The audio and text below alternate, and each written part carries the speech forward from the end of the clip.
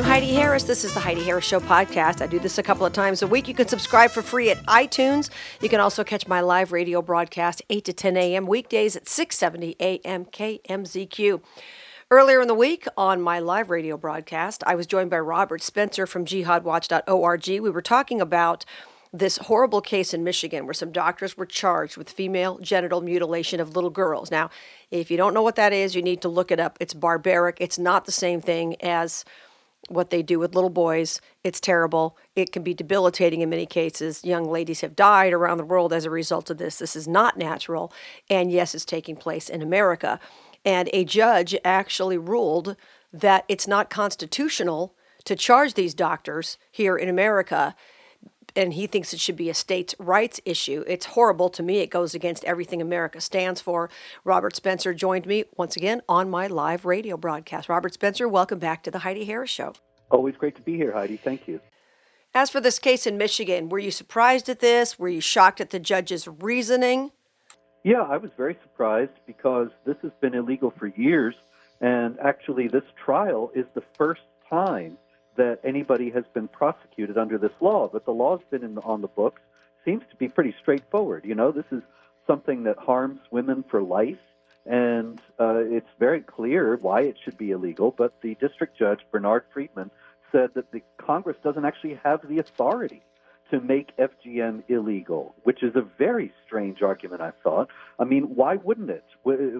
On what grounds can it possibly be justified that Congress doesn't have the authority to protect citizens in this way? But in any case, so now it looks as if the first and only prosecution of anybody who's committed this is quashed now, and the situation is very ambiguous in terms of the legality of the practice altogether. This is doubly disturbing because the defendants, the two doctors, Jumana Nagarwala and Fakhruddin Attar, were Muslims who claimed that this was part of their religion, and thus it was a matter of their religious freedom. And now it looks as if they've won out with that argument, which is very disturbing because Islamic terrorists can also say what they're doing is exercising their religious freedom. And if we can't act against this, then they will be able to do whatever they want with impunity. Well, that's true. We're speaking with Robert Spencer from Jihad Watch. That is so important. Basically, the judge is arguing that the government, he said that only the Congress had the authority to criminalize FGM based on the necessary and proper clause and the commerce clause. And one of the things that the judge mentioned about this is that this is not a commerce issue. Well, yeah, it is, because money's being made off this, and these girls, some of them were brought from out of state to have this done. Yeah, as a matter of fact, the case was brought against Jumana Nagarwala and Fakhruddin Attar based on two girls from Minnesota who were taken to Detroit in order to have this procedure done by their parents. And so it seems to me that his argument based on the Commerce Clause is just ridiculous on its face. Yeah, that is ridiculous. I mean, and you know, obviously this shocks the sensibilities of Americans, and there are some feminist groups who are speaking out, not as many as there should be, but there are some feminist groups who are upset about this. I mean, this kind of stuff just isn't tolerated. You want to come to America, you want our freedom, you want all the huge benefits that we have here, then you're going to have to just deal with some of the standards that we have, and it's not okay to do this in America. Yeah, precisely. And the problem, of course, is that despite mainstream media denials, which continue constantly, this is something that is approved of in the Islamic religion. And that's why it's so common with 99% of women in Egypt, 93% of women in Malaysia, and so on. It's all so common in the Islamic world, and nobody wants to touch it in the West because they don't want to appear offensive to Muslims. You know, this basically butchering of women, where did this come from, Robert? I know you've written a lot of books on the history of, by the way, your latest is The History of Jihad from Muhammad to ISIS. We're speaking with Robert Spencer. Where did this FGM, where did this originate, this kind of thinking that you need to butcher women? Well, the idea is that they have to be controlled, that women have to be controlled, and so you take away their sexual desire, sexual response, then they're easier to control. That is what's behind it, and this is something that is justified in the Islamic texts, where Muhammad said that circumcision is a law for men and a preservation of honor for women. And so most of the schools of Islamic law say that this is something that's required for women, and some of them say that it's not obligatory, but it is recommended. Yeah, because women are considered, they're not as marriageable if they haven't had this done in some screwed up cultures because of this? Oh, yeah, sure. And it's the idea that women are commodities. They're possessions of men, and so they can't have their own feelings, their own desires, their own sensations. All this has to be restricted and strictly controlled. Yeah, and we're not going to get into the details on it. I recommend anybody go on the internet and look up what the details of what it involves. It really is butchery of women. We're speaking with Robert Spencer once again from Jihad Watch. You know, to your point about terrorists possibly losing or using this particular ruling to benefit their case, I mean, that is a huge concern also, not just about the FGM, but about other terrorists using things, you know, say, well, I can do this in America because it's all about my religious freedom. It's amazing, Heidi, really. I speak all around the country all the time, and many, many times people have said to me, after they hear what I present about the Quran, about Islam, about Muhammad, about the history of jihad, they say, look, this is all very well and good, but we have the First Amendment in the United States, and they have their religious freedom, and this is part of their religion. And I try to explain to them, look, the founding fathers, the framers of the Bill of Rights, never envisioned the First Amendment freedom of religion as being some sort of license to break other laws.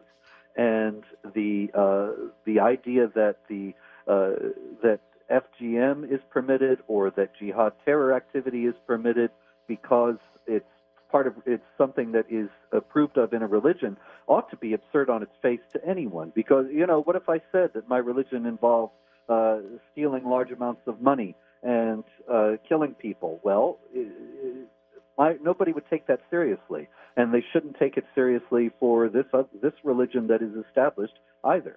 Yeah, it's just frightening. And one of the things that the judge mentioned in his ruling, he said the government also contends that FGM is an illegal form of health care.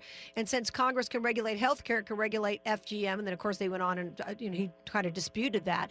But it really is an illegal form because you're butchering somebody. You're doing it medically. And the doctors did it medically at a medical clinic with Valium and other things involved in it. So this is a medical procedure that should be illegal and was illegal and still is in a couple of states. No, absolutely, yeah. And the terrible thing about it is that it is illegal. It has been illegal, but nobody's been prosecuted for it up until now. And now these prosecutions have gone nowhere. And so the problem is that, yeah, sure, it's illegal, but everybody's too afraid of offending Islamic communities to actually enforce the law. See, that's what it comes down to. And is this going to go before the Supreme Court? I would certainly hope somebody would push it to that level. Yeah, I certainly hope so. And I don't know, I don't have any direct information about that, but this is only a district judge, right. And so he ought to be overturned on this. Absolutely. It should go to the circuit. It has to work its way up, but it's just shocking to me. And, of course, you look at this and you think if this were some other procedure or Christians were doing something, I guarantee you the judge would find that the Christians were at fault. Yeah, no doubt about it. And you often find Islamic apologists saying, well, Christians do this too.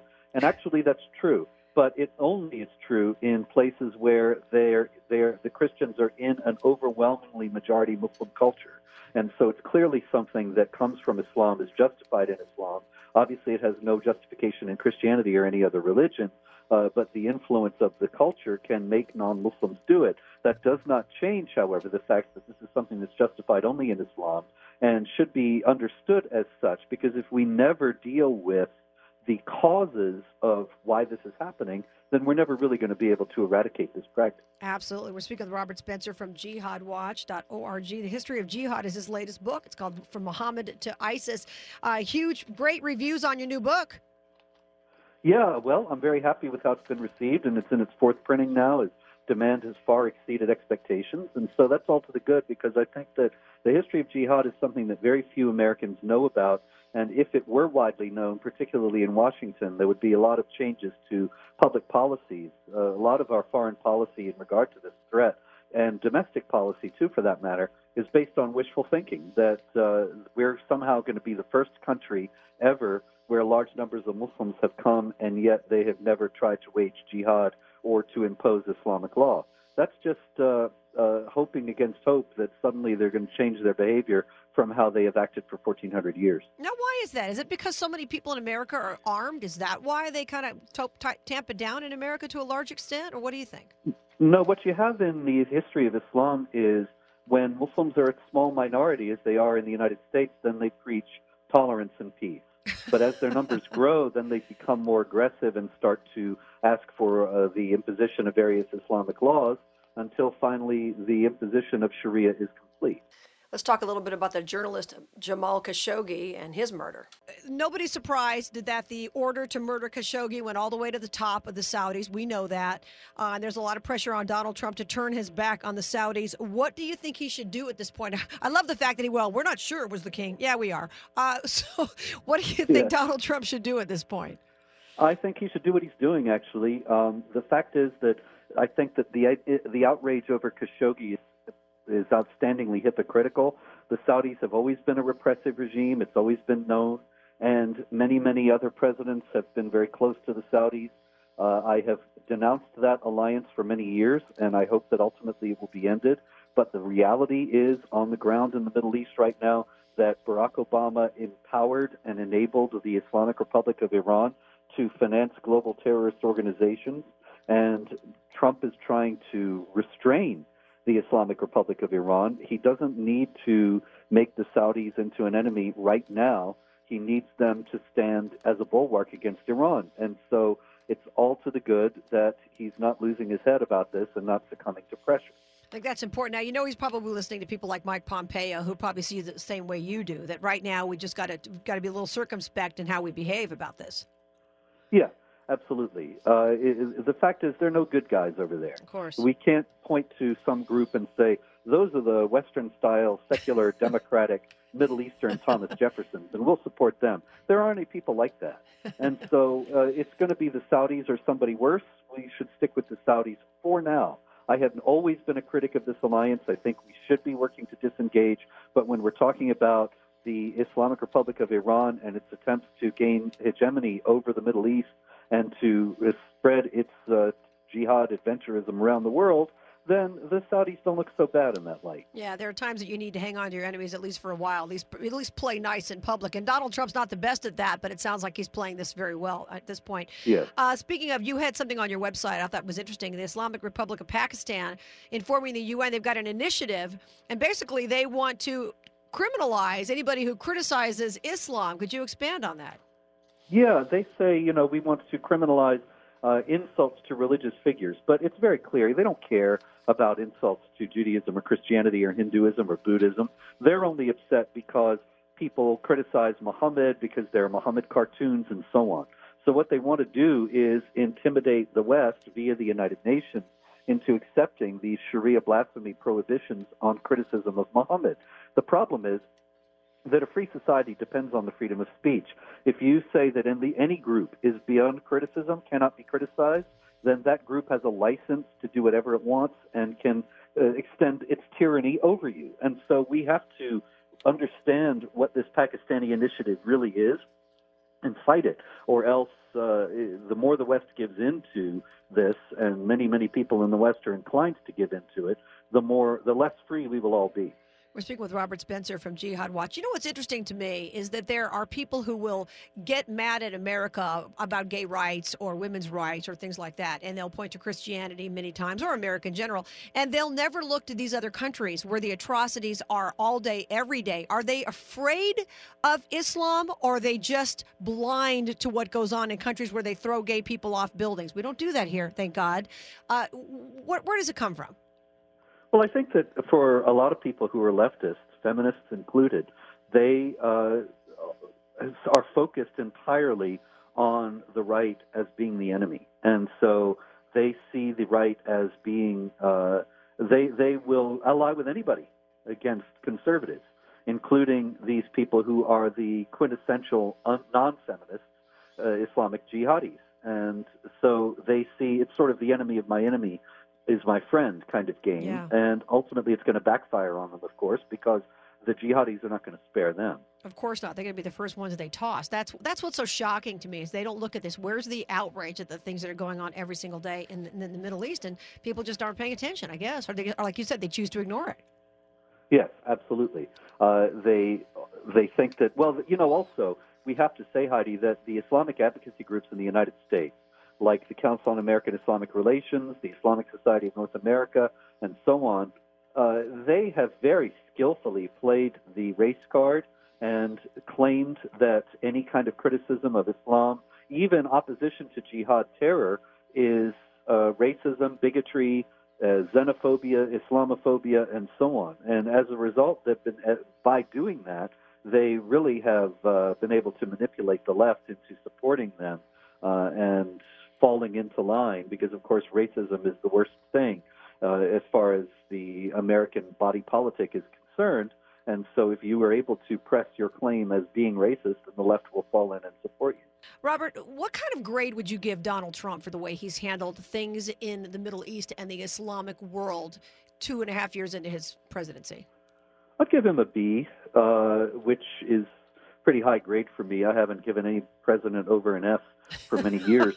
But he was speaking about the fact that this is Islamic jihad, and he's kind of retreated from that and has started to speak more generally of terrorism.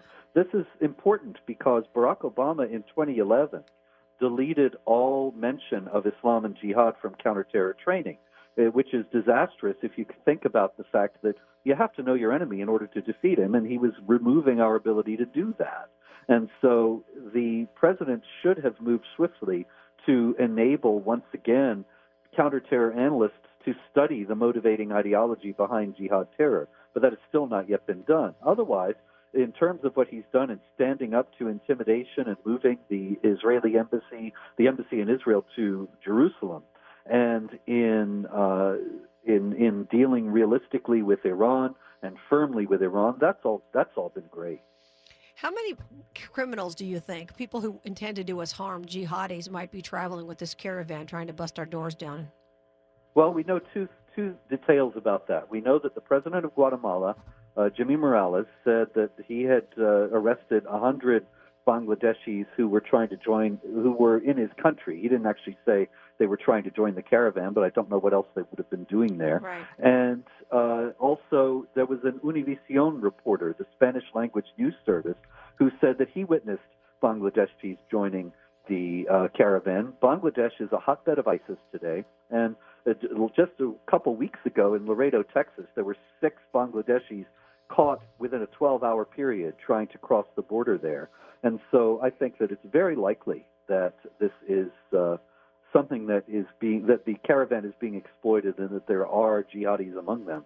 Wish I knew the number, but nobody does, of course. Nobody does. And listen, I'm sure the caravan's being exploited by all kinds of people, traffickers and terrorists and all kinds of folks. Everybody jumps on the bandwagon. It's pretty scary. But so far, Trump's standing by him, and standing against him, and he should be. Robert Spencer, the latest book is The History of Jihad, From Muhammad to ISIS. Great book. A lot of people are loving it. Of course, you've written multiple books on Islam, and you keep us updated with jihadwatch.org every single day. Thank you, Robert Spencer, for always being so kind to take time with me. Always a pleasure, Heidi. Thank you. I appreciate your insight. Thanks a bunch. It is always a privilege to have Robert Spencer. I followed him for years, and his insight is very, very important, especially now. I'm Heidi Harris. Join me for my live radio broadcast, weekdays 8 to 10 a.m., 670 a.m. KMZQ in Las Vegas. And, of course, you can subscribe to this podcast at Heidi Harris Show on iTunes. Until we meet again, remember, God's got it, and you were created for a purpose. Here's Tony Scottwell.